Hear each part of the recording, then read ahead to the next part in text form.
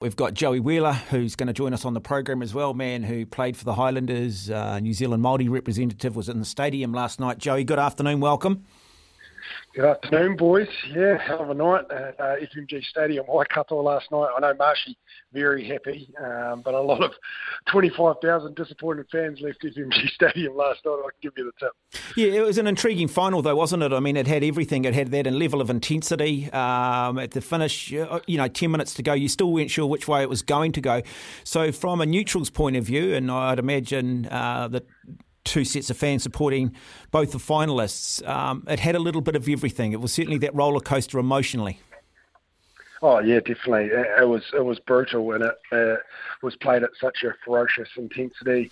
The collisions, we always knew that part of the game was going to be fiercely contested, and after seeing the Crusaders just demolish the Blues through their set piece, their breakdown, the Chiefs obviously knew that's where they were going to come, but man, they still came through the front door. And when the Crusaders are doing that, and I think their line out again dismantled the Chiefs, and important times they came up clutch. Sam Whitelock, 2 line out steals at important times to change momentum of the game. Also their 2 maul tries, probably could have been 3. So that's the Crusaders. They always go back to their tried and true, and it seems to be, it's been happening for 7 years on the trot now, but they just do it so well. They're so clinical, and they are ruthless in those parts of the game, and we know how important they are. So, yeah, I mean, I heard Marshy allude to it, the discipline of the Chiefs, that's what let them down. 3 yellow cards. It's always going to be hard to beat a world-class Crusader side when you're playing with 14 men for 30 minutes of that game. So they did bloody well to get so close.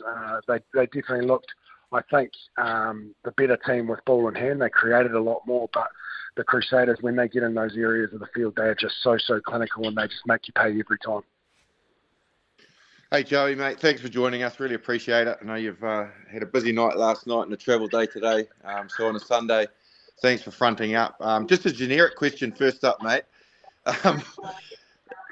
Who are you supporting? Like, is it a South Island Brothers, or are you like, I cannot stand him winning another title. Please, Chiefs, beat them. No, he's got a Chiefs tattoo, mate. Well, no, Justin, as you know, I'm a Crusader alumni. I started my career at the Crusaders, yes. 3 seasons there, and accumulated a massive 6 games for the Crusaders. But look, I've got a lot of friends still in there that I played with at Tasman, when I was finishing off my career, a few of those young boys coming through. So I do have a soft spot for the Crusaders still. And I, people were asking me all week, who do I want to win? Who do I think will win? I was saying the Crusaders, but who did I want to win? I actually wanted the Chiefs to win, just purely, mate, from a competition perspective. I just wanted that flavour of it going to another club, and I knew that it was going to be a sellout. You know how passionate and parochial the Chiefs fans are, and I just thought it going to. If Hamilton would have got turned, I'm sure it would have got turned upside down last night anyway, but it would have been on another scale if they had won last night. So just from a competition perspective, I just thought it would have been a great storyline, a lovely fairy tale. But as we know, there's no fairy tales in rugby, and although there are for the Crusaders and sending off some of the absolute club legends. So yeah, mate, it was a matter of how you phrase that question to me. Who did I think would win? I always thought the Crusaders would, but who did I want to? The Chiefs. So, yeah, I had a foot in both camps, I suppose, mate.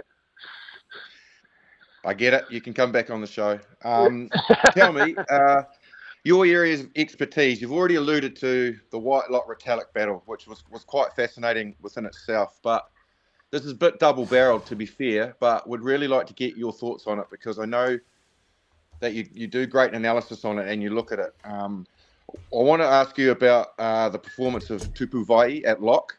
And equally, I want to ask you about Scott Barrett, because, mate, some of the work rate, the tackles, the energy that he brings to that position, and the All Blacks are talking about him possibly playing 6.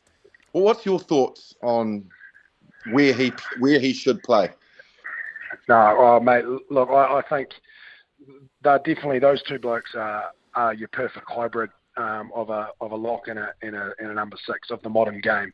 What we're seeing is I believe we need that 6 that's going to, I talk about it all the time, put a bit of fear of God up opposition attackers. And I think when Shannon Frizzell's on, we know he can do that. When Tupu Vai is on and Samapeni Finau are on and they're dropping shoulders into blokes, they can do it as well. Scott Barrett, we've always had a little bit of a question mark over, I think, his brutality. There's no question over his work rate and what he does. I think last night what we saw, his performance was just phenomenal, mate. Like some of the shoulders that he put in and some of the work he put in, not only on the defensive side of the ball but also on the attacking front.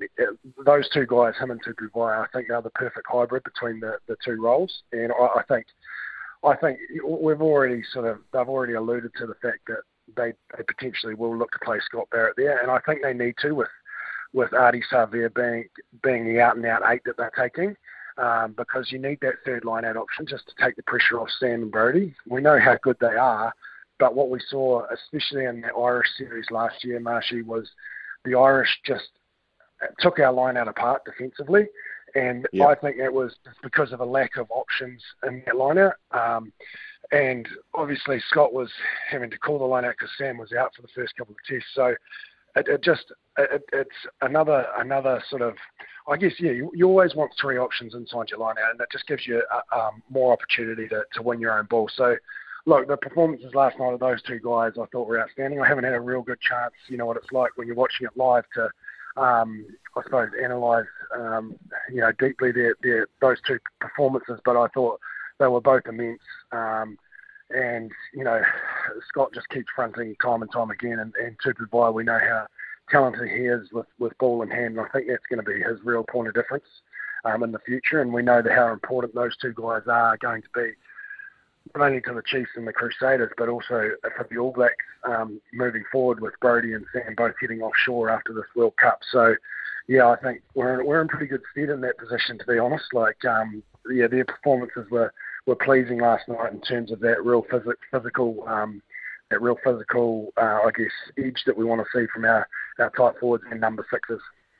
Okay, this question for both of you gentlemen. Look, sport at the elite level comes down to less than 0.001%. You go to Olympic Games, you see athletes turn up to their first games and they fail. 4 years later, they get it right. Was maybe perhaps one of the differences last night is the Crusaders, they've been to the big dance, they've been to those big finals. Yes, the Chiefs have played some intense games throughout the regular season, but it's still not finals time. Do you need to lose one to learn how to win one? Good question. No, I don't know.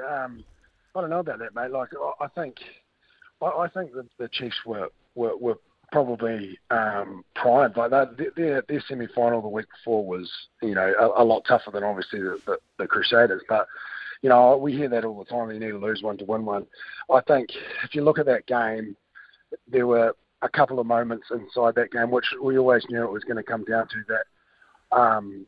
I guess, you look at the forward pass just before that didn't get picked up by the 4 wise men just before half-time.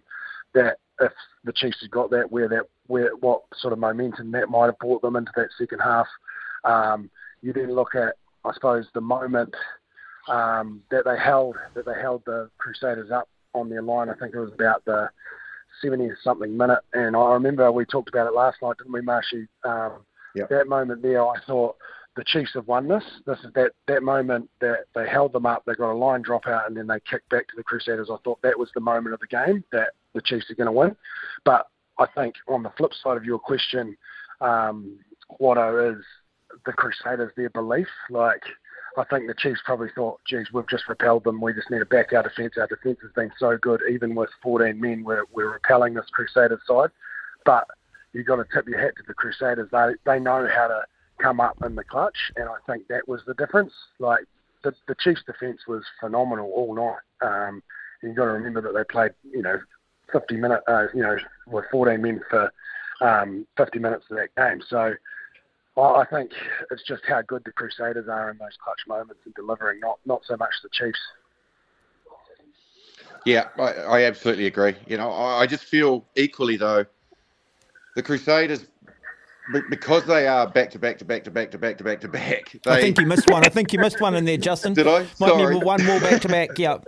Back to back. Back to back to back to back. They know their DNA in finals. You know, to me, they were just, you know, yes, it was a tight old struggle, but they were just keeping the Chiefs close enough to them that when they had their opportunities in that game, they would just exert their pressure in areas that they know that they can bring a penalty, misdemeanor or something, and just start to squeeze you. And you can't do anything about that bar learn how to cope with that. And I'm really surprised that the Chiefs slightly changed the way that they were playing when they played them in the round robin games. And I wonder whether or not they thought too much into the conditions. You know, they've played, I think, their last 4 games up there in horrendous conditions, driving rain. It was wet again in Hamilton. Yeah, it dried out for the game, but a greasy ball. And they didn't kick half as much as what they've kicked in the last half of the season. And I just feel that they changed the way that they played. The Crusaders just keep doing what they do. And yet the Chiefs became a slightly different team where they were attacking across the park before that. So that's just my thoughts on it. But anyway, Joey, just the last question, mate. We're sort of looking now at the Rugby Championship and obviously an All Black side that Ian Foster's going to pick. Do you see him being brave, making any bold moves? There's only 4 games before Rugby World Cup, so there's not a lot of time to experiment. No, I don't. I just don't think. Well, he's made some brave selection choices with that squad, but I don't think that'll reflect in what he rolls out onto the park, Marshy. I would love to see it. I would love to see him because I believe that we need to I guess, reinvent how we're playing or reinvigorate how the All Blacks are playing. Agreed. To go back to that the All Blacks DNA, which is we're the most skillful rugby players in the world, but we don't, and we should be playing at the highest tempo in the world, but I don't think we do that for long enough periods of time, and I would love to see them be given a license to do that, and I would love, I think Damien McKenzie, I'd love to see him and Will Jordan get a crack at 10 and 15, just to see those two in, I guess, a real high-pressure game, how they go about their work, and if that translates into a different performance from the All Blacks, because I think what we've seen in the last few years, and we know how world-class Richie Miner and Beauden Barrett are, but it just hasn't seemed to work. It just hasn't seemed to flow as well as what we would like from an All Blacks perspective. So I'd love to see them give it a crack. Whether they will, because like you said, time's against them, and they've only got 4 games to get it right. But whatever they do, I think they just need to pick and stick with it, mate. As we know, consistency of selection brings consistency of performance as well. So whatever they do, they just need to go with it and back it, I believe, mate. I don't know what your thoughts are. Bang on. I totally agree with everything you said. Bloody hell, we're on the same page on a Sunday. It's awesome.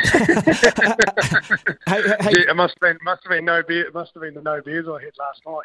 And good old Sky know me well, mate. They made me drive back to Auckland, so I've had to stay sober. Hey, Joey, lovely to have you on the program. Thank you, mate, and great job last night, adding a lot of colour. Thank you very much. Cheers, guys.